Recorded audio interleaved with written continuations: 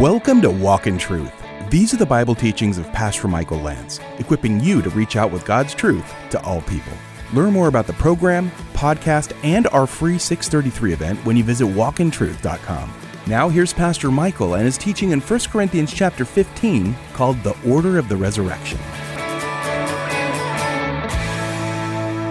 So, we are in 1 Corinthians 15. We're going to talk about the order of the resurrection as we continue to move verse by verse through 1 Corinthians, the order of the resurrection. So if you go ahead and find 1 Corinthians 15, we're going to pick it up in verse 20.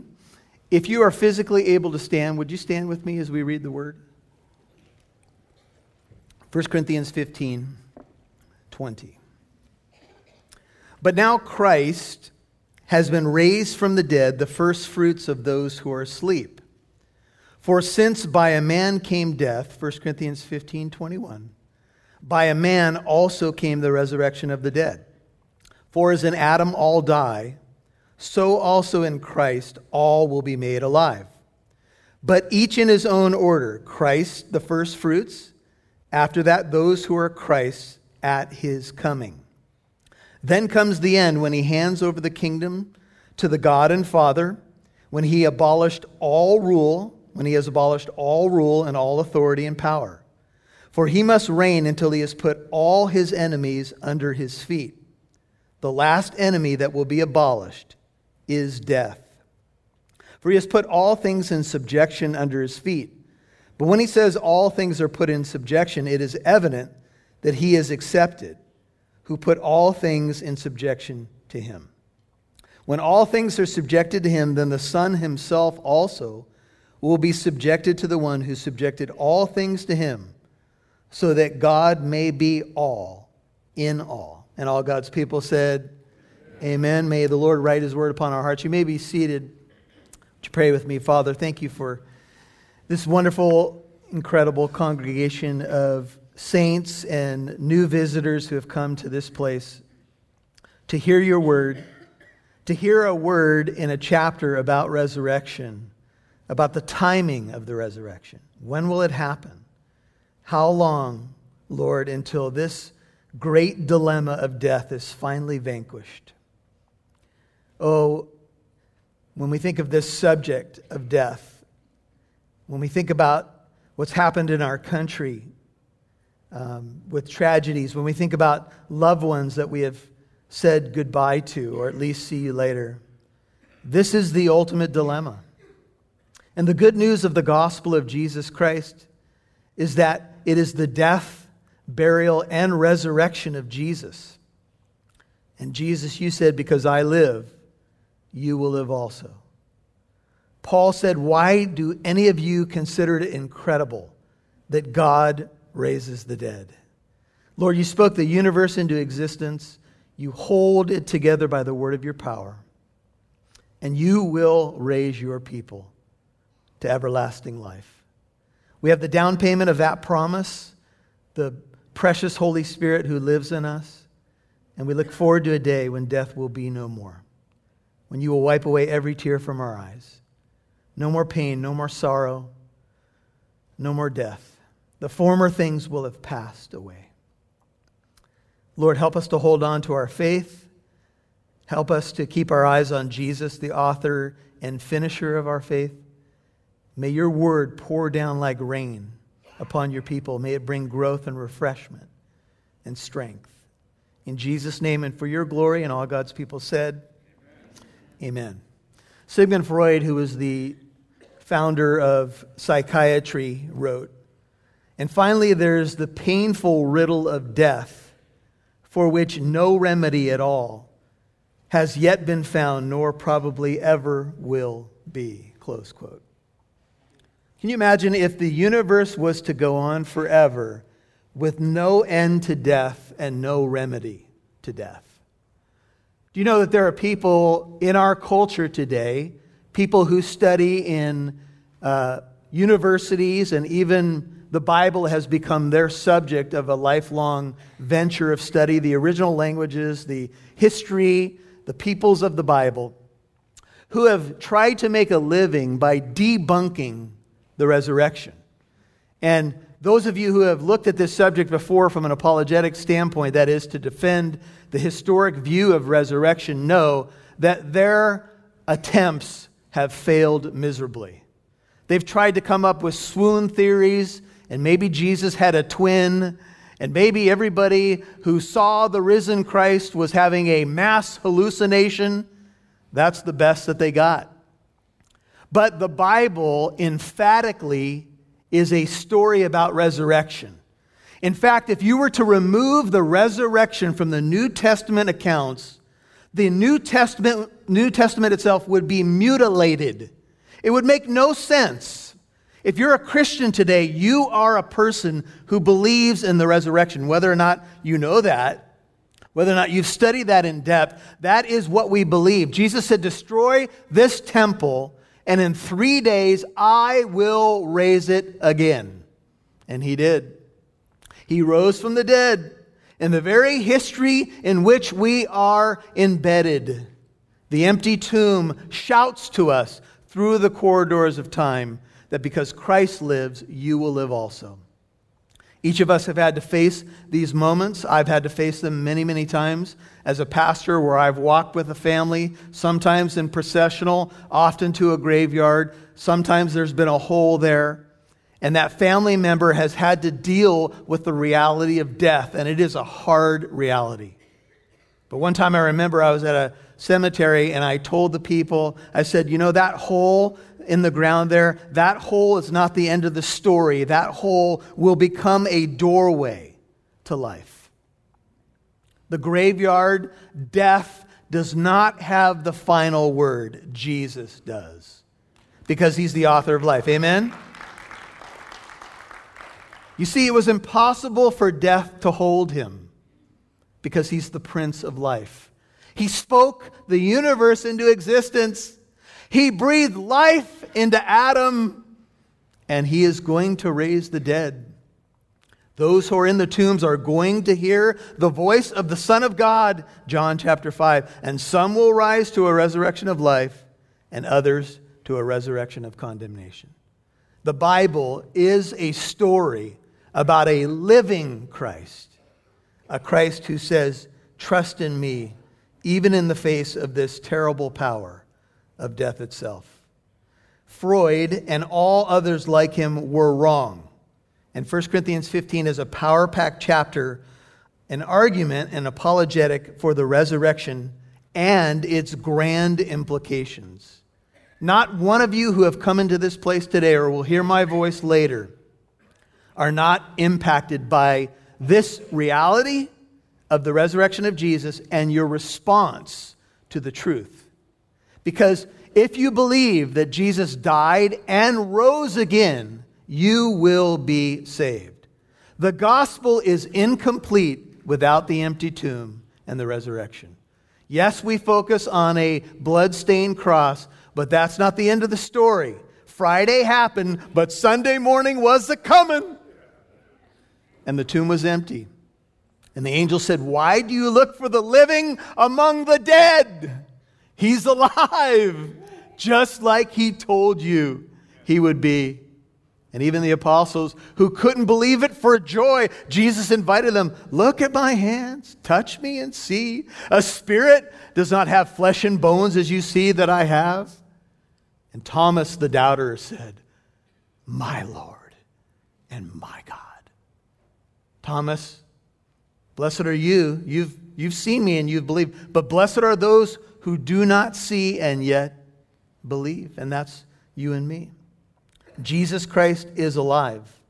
And Paul is going to argue that since Jesus has been raised from the dead, to all of those who were questioning the resurrection in Corinth and maybe even in Corona, there's a chronological order that exists between the resurrection of Christ and the last day's resurrection. Christ's resurrection cannot be viewed in isolation. It is a foretaste of what is ahead. Turn in your Bible to the book of Matthew. Matthew, Mark, Luke, and John. Matthew 27. This is an incredible scene that happens as Jesus pays the ransom price on the cross. Look at Matthew 27. There's all kinds of incredible events that surround the death and resurrection of Jesus. Matthew 27, verse 50. And Jesus cried out again with a loud voice, Matthew 27:50, and yielded up his spirit. And behold, 27:51 of Matthew, the veil of the temple was torn in two from top to bottom, and the earth shook, and the rocks were split. And the tombs were opened, and many bodies of the saints who had fallen asleep were raised, and coming out of the tombs after his resurrection, they entered the holy city and appeared to many. Turn back to 1 Corinthians 15. Now, this particular text perplexes some people. They're like, what happened? Well, after Jesus was resurrected, there was a foretaste of coming attractions. And that is that many holy people, godly people, came out of their tombs and were raised. What happened to them afterwards? Something like Lazarus? They probably lived. Maybe they were Christians in the first century and were raised as a foretaste and then died again like Lazarus. But they appeared to many people, and this was confirmation to that first century crowd that the resurrection has implications beyond just Jesus. As incredible as his resurrection is, it has a train. He's leading a train that follows him to life. And this ultimate dilemma of death will be dealt with. It's the last enemy that will be destroyed. It's not a question of if, it's a question of when. And that's what we all wonder.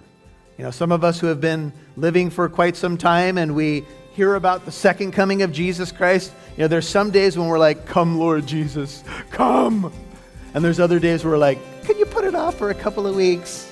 Things are pretty good right now. And then the next day, come Lord Jesus, the world's going to hell in a handbasket. Then you turn the news off. Maybe it's not so bad. You'll hear more from Pastor Michael in a moment.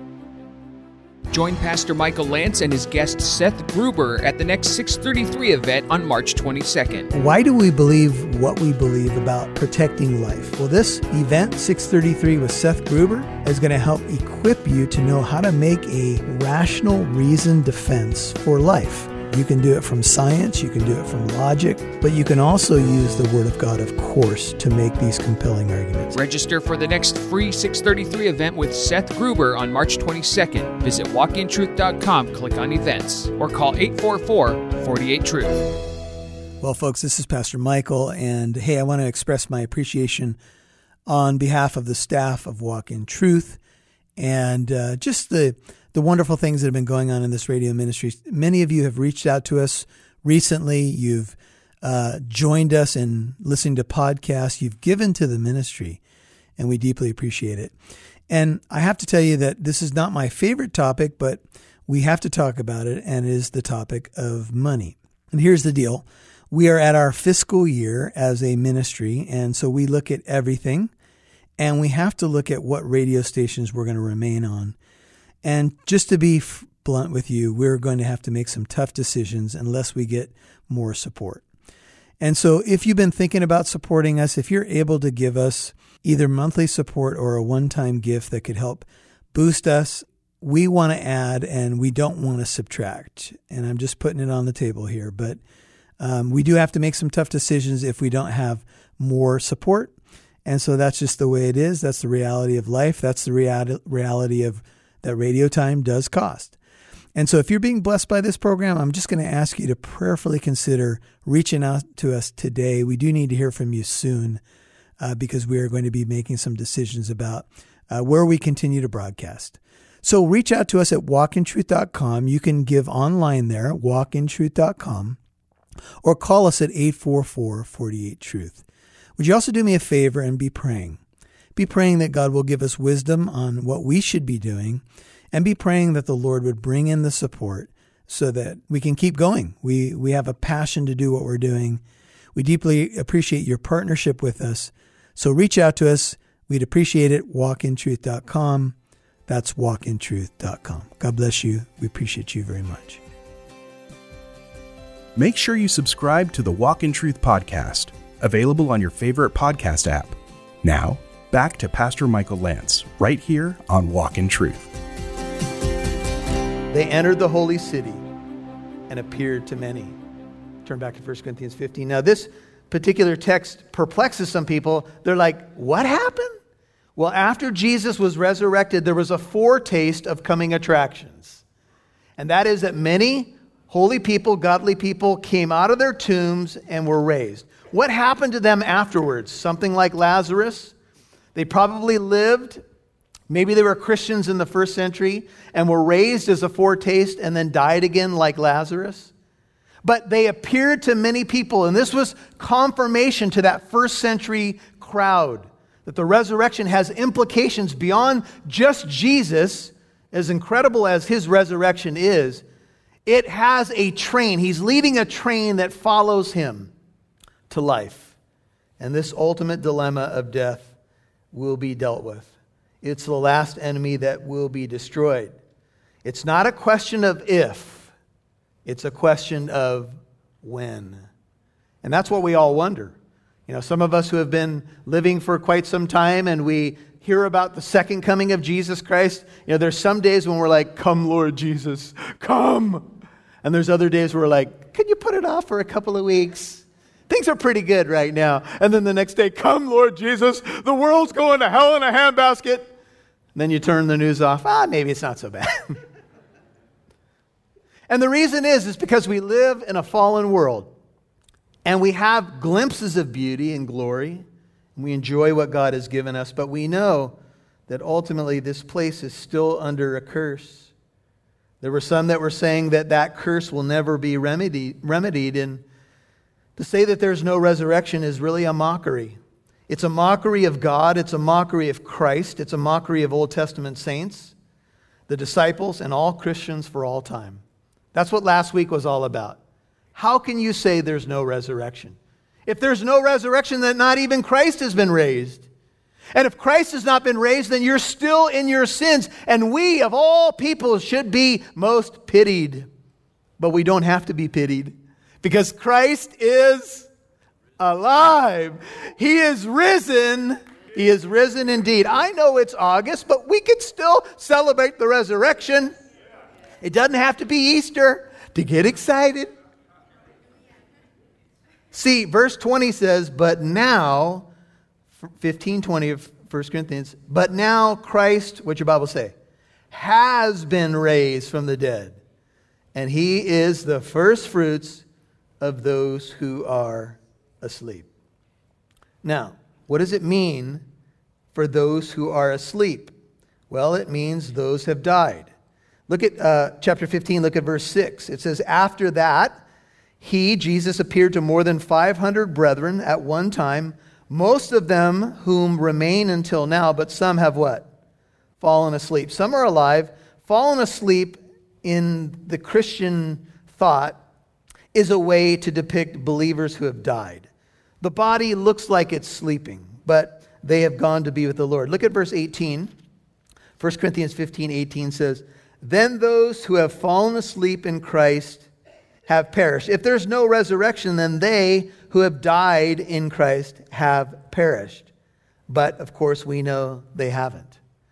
We know in 2 Corinthians 5, verse 8, it says to be absent from the body is to be present with the Lord. And some of you may be wondering, well, what happens in the interim? If there's a time when there is going to be a resurrection and rapture, what happens in the interim time? What if I've lost a loved one in Christ? Where are they now?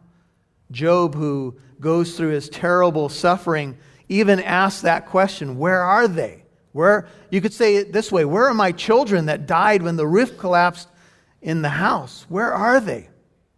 And that's answered in the New Testament when we see verses like to be absent from the body is to be at home with the Lord. Here's a good illustration. Imagine that you were driving in your car and you got in a terrible accident and you walked away, but your car was totaled.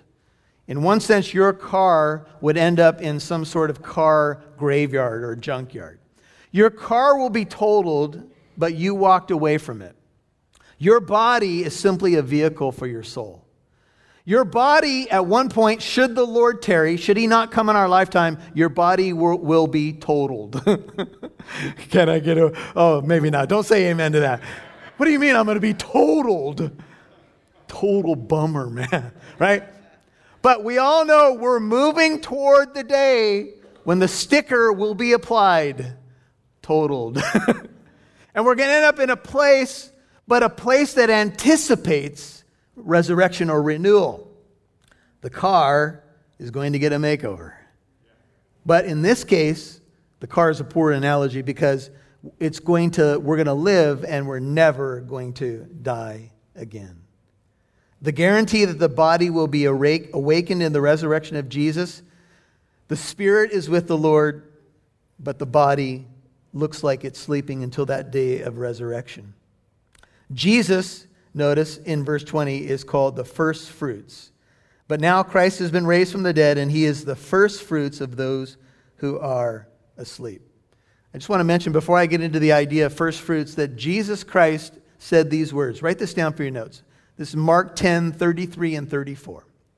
Behold, we are going up to Jerusalem, and the Son of Man, Jesus, will be delivered to the chief priests and the scribes. They will condemn him to death and will deliver him to the Gentiles or the Romans. And they will mock him, Mark 10:34, spit upon him, scourge him, and kill him. And 3 days later, Jesus says, he will rise again. If the resurrection of Jesus Christ is not a literal bodily resurrection from the dead, then Jesus lied.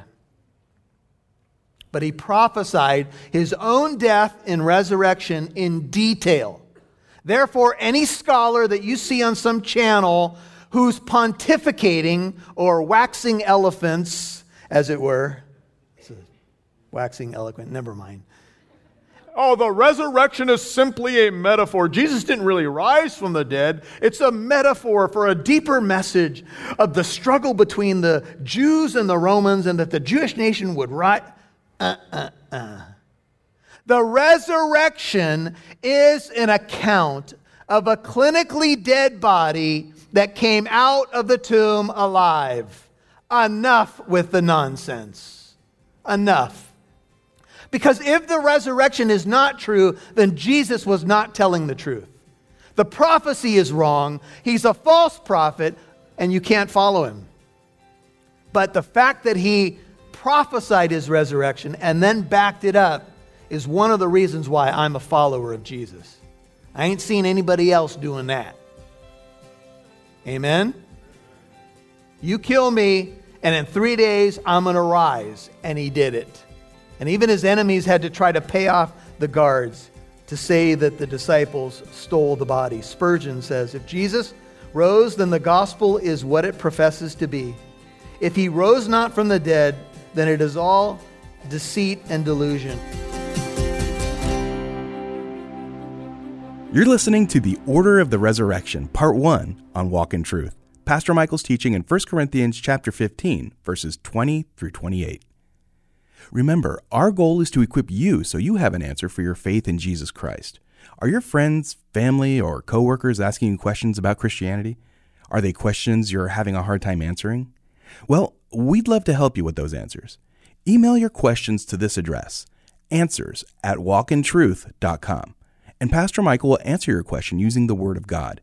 Again, the email is answers@walkintruth.com.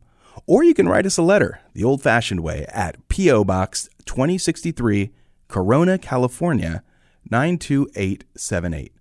Again, our mailing address is P.O. Box 2063, Corona, California, 92878. And we look forward to hearing from you. Now back to Pastor Michael.